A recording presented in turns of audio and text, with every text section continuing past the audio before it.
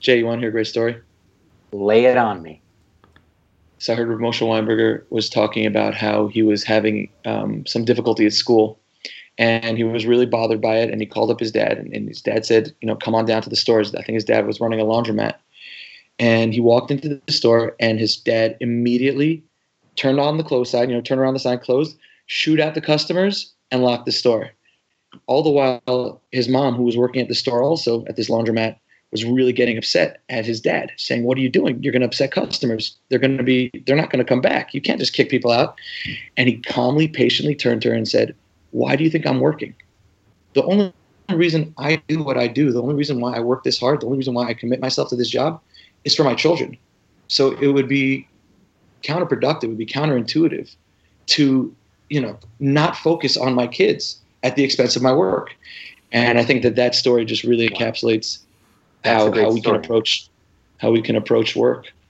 So that brings to mind something that I've been thinking a lot about, Benji, about finding meaning in work. Meaning, what are we doing? What are we working towards? And that really helps put some thought to it. I would love to explore that more with you. Well, why don't we go ahead and do that? So we'll be right back with the start of Mindful Work. What happens when a CEO, a shrink, and a rabbi start talking about mindfulness at work? Just about anything. Thank you for joining us at Mindful Work. You can learn more about this podcast at www.mindfulwork.show. And now, Mindful Work presents the author and clinical psychologist, Rabbi Dr. Benji Epstein, tea industry executive and award-winning educator, Rabbi Jason Rosen, and your host, Dan Cohen, CEO and founder of Full Court Press Communications. Enjoy the show. I want to welcome everybody to the Mindful Work Podcast. It's a place where we bring a Jewish lens and a mindfulness lens to issues in the workplace. We look at how we can become better leaders, better employees, and better people in order to meet the needs of our clients and customers. We have with us, as always, Rabbi and psychologist, Rabbi Dr. Benji Epstein, author of Living in the Presence, a book on Jewish mindfulness from Orem Publications, due out this fall. Welcome, Benji. Hey, guys. Hey, Benji. How's it going? And we have with us Rabbi Jason Rosen, an award-winning educator who now serves as an executive in Israel's tea and coffee industry. And on the side, he dabbles in a little Pixar. Welcome, Jason.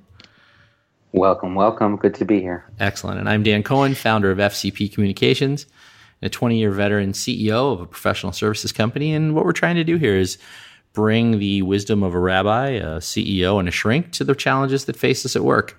If you'd like to listen to previous shows or find us online, you can go to www.mindfulwork.show. And today we want to explore the topic of meaning at work. Can you find meaning at work? Is that even a realistic question? So, Jason, Benji, I ask you guys, how do we define what it means to find meaning at work? I'd start off with just this idea that it's very subjective, meaning from one person to the other, right? Their experiences, their work, their opportunities is going to vary. But I'm curious to see if there's something that we can put over this whole idea of work to help guide people towards meaningful work.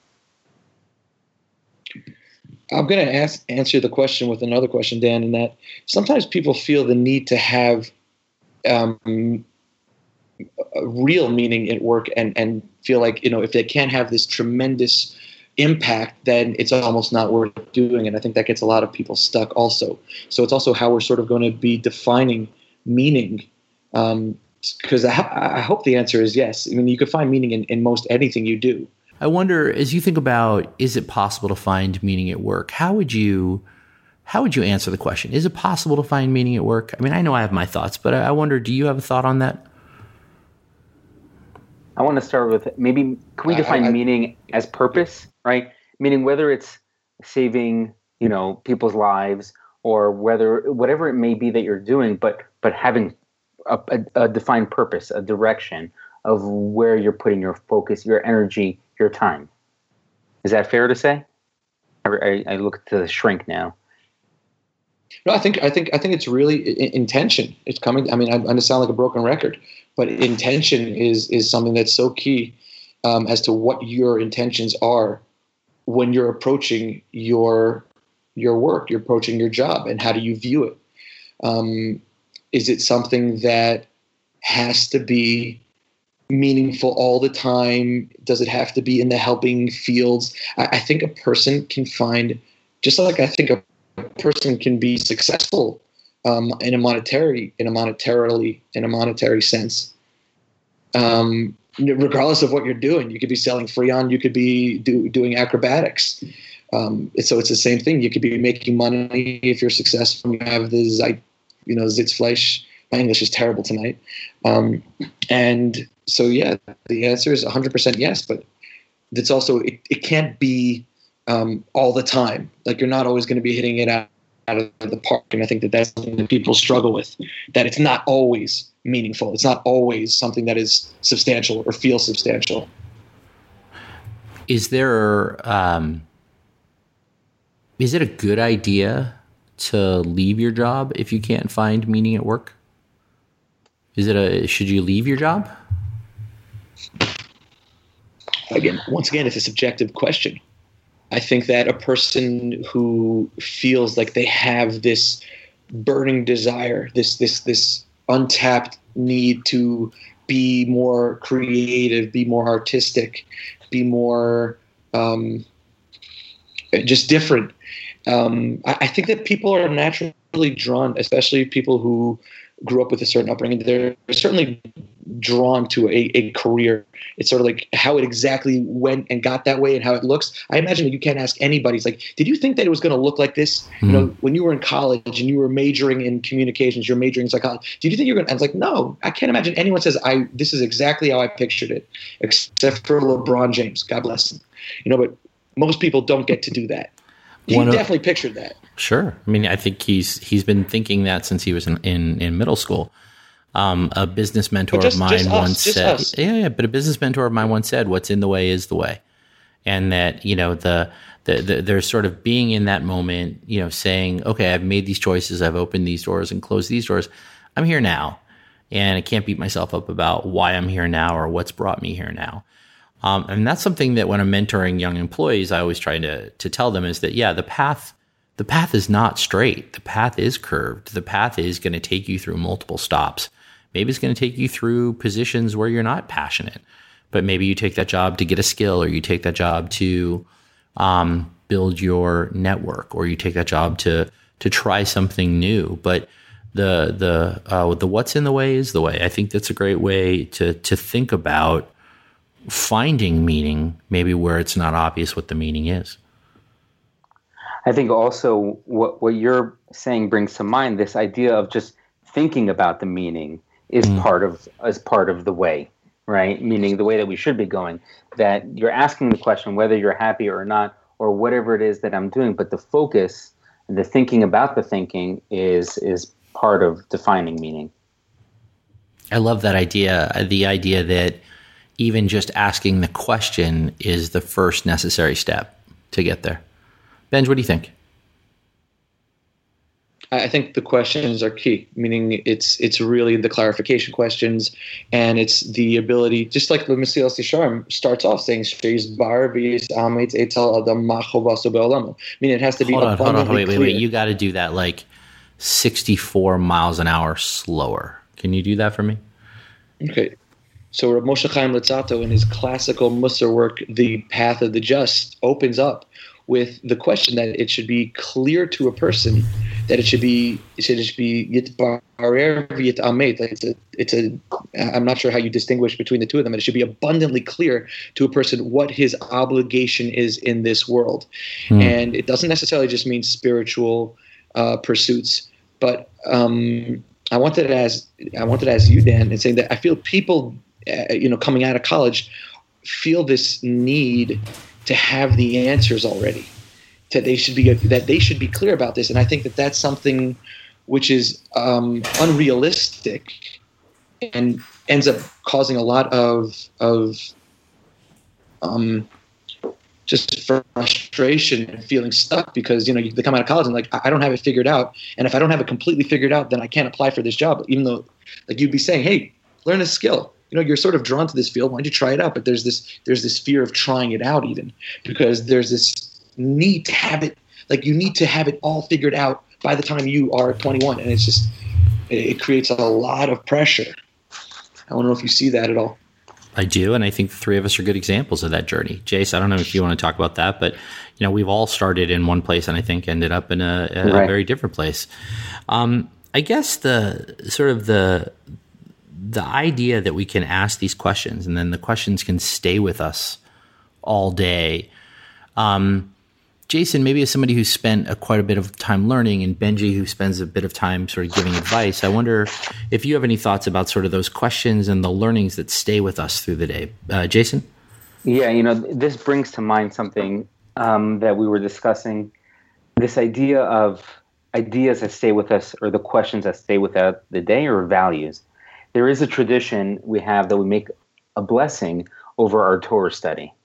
And the blessings of our Torah study are done once a day in the morning, generally. And we don't make another blessing. If I learn later in the day, do some Torah study later in the day, my blessing from the morning is for the whole day, as opposed to, let's say, blessings on food, right? Every time I take a drink of water, I would make another blessing. But Torah study is different.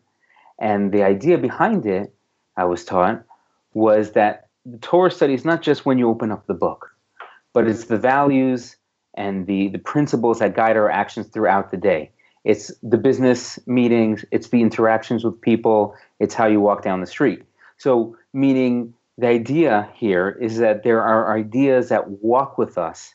There's meaning that follows us throughout the day. And I think that's comparable to what we're talking about here, in the sense that, like, there may not be, let's say, to take this from a different angle, there may be parts of the job that you're most excited about, and sometimes there are parts of the job that you're less excited about, right? But it's the bigger picture here, looking at kind of the direction and the values that you're putting all together. Benji, what about you? What about sort of helping somebody ask the right question, or helping somebody learn a concept and having it stay with them for the for the rest of the day? But even without not having the answer, meaning just the comfortability in asking the questions and being comfortable with not having a direct answer. The Mishnah in Pirkei Avos says, "Ein abai shalomed," meaning you're never going to learn if you're not able to ask the questions. But if you need the answer right away, if you have that instant gratification, and you'll never really allow the answer, the wisdom of the universe to sort of answer that question. I'll share a letter from Rainer Rilke, excuse me. I'm saying his name wrong, Rilke, who was writing somebody was asking him how to become an author. And he wanted him to critique his writings because he had gone to the same school. And he wrote back to him, and the person compiled the letters he wrote in response. And one of the things he writes back to him is he asked the person to love the question.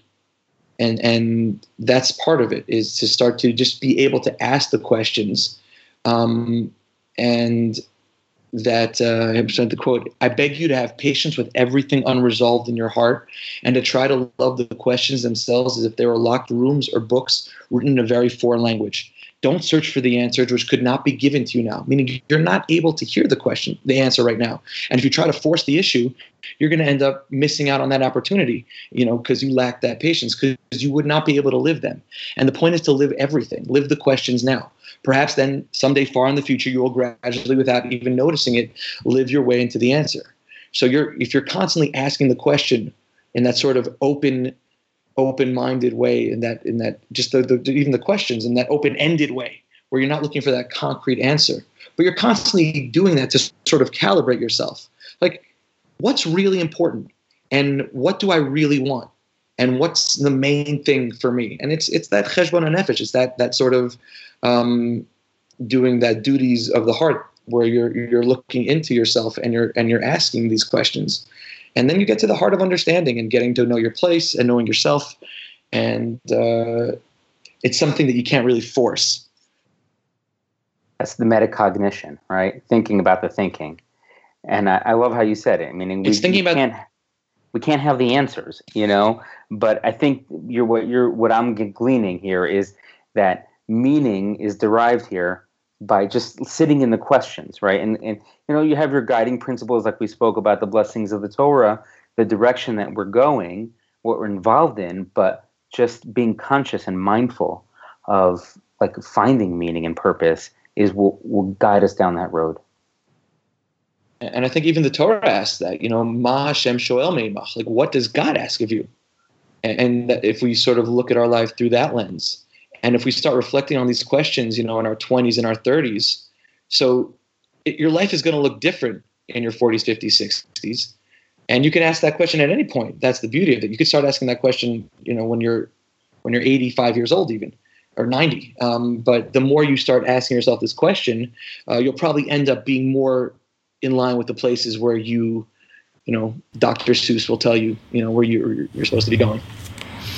So speaking of Dr. Seuss, I want to bring in the great wisdom of the great Rabbi Martha Stewart, who once said that as you think about your home, you should prepare for the 95% of your life when you're going to be there, not the 5%. And I think that as you're thinking about, the choices you're making, a lot of times people are trying to make decisions based on the outliers or based on the what ifs, as opposed to saying, I'm going down this road. And I'm going down this road and I'm going to see what happens. I'm going to learn and I'm not going to worry about all these distractions on either side. I guess I have a trick question for the two of you guys, but I think maybe it's a good way to go out, is to ask, what is a question that people could ask themselves to sit with as they think about a way to look at finding meaning or purpose at work? Is there a good question? I know, Benji, you sort of danced around it a little bit, and Jason, I want to put you on the spot, but is there a good question that people can sit with and ask themselves as they think about finding meaning at work? And Jay, I'll ask you first. Definitely on the spot. What's a great question? So I want to take it from the frame of reference of the Torah study, meaning maybe does this fit into my greater values, right? Like, does this fit in the direction that I'm going? That's what I'd ask myself, or is this taking me in a totally different way? And sometimes it may be. I don't know if it's necessarily always wrong, but you have to ask yourself, is this the direction on the path that I'm walking on right now? Fabulous. And Rabbi Dr. Benjamin Epstein? I would agree with Jay. I would just, rephrase it or just to say, like the way I sort of conceptualize it is, what truly matters. Or what truly matters to me, because that forces you to get to the real heart of the matter, and it's the heart that matters more. Nice, but I think you're right. Is there time to share a poem? Is there a time to share a poem? I don't think I want to inflict that on our listeners, but of course, there's time to share a poem. It's our show. But before I did that, I did want to reflect that does bring us full circle to the story you told about Reb Moshe Weinberger, one of the great rabbis of our century. Whose parents owned a laundry, and the notion that he's the captain. He's the captain of the ship, and the idea was when he reached out to his father for help, his father closed the store and was present and was there, a hero as you would call it, was right there for his son, and the question he asked himself is, what am I doing here? Am I here to do laundry, or am I here to sort of fulfill a family's journey? And that may be a good sort of story or analogy for folks to keep in mind as they walk away from this episode, to just think about, like, what am I doing here? Like, what am I going to work to go to work? Am I going to work to support my family? Am I going to work to fulfill a mission? Am I going to work to fill a hole inside of me? What am I doing here? And who am I serving by doing that? Now I will, Rabbi Dr. Benjamin Epstein, ask you to share a poem with us that hopefully is not a limerick. But fire Two away. lines. It's not a limerick. Late fragment by Raymond Carver. And did you get what you wanted from this life even so? That's the question. And did you get what you wanted from this life even so? I did. And what did you want? To call myself beloved, to feel myself beloved on the earth. It's beautiful. My mind is blown. The poem slays me. Yeah. It's that even so. No matter what. Finish that thought. That's beautiful. we're saying that no, just focusing on the even so, meaning no matter what situation you find yourself in, it just captures that reality that we've all sort of experienced. There's been pain, and there's the inevitable disappointments, and the way we sort of imagined it.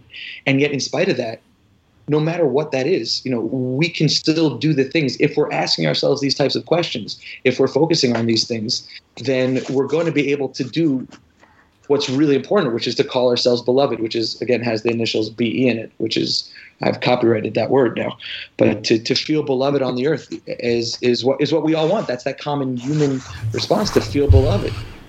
And to feel beloved by all three parties, right? To feel beloved by others, to feel beloved by Hashem, and then to feel beloved by yourself. And that's the goal of finding meaning at the office. Beautiful. Well, with that, I would like to thank my great peers in this journey, Rabbi Jason Epstein, award-winning educator, Rabbi Jason Rosen, award-winning educator, Israeli tea industry executive and Pixar aficionado, Rabbi Dr. Benjamin Epstein, rabbi and psychologist, and author of the upcoming Living in the Presence from Orem Publications. I'm Dan Cohen, and thank you for joining us on Mindful Work, and we'll catch you next time. Thanks, everybody. Bye, guys. Bye.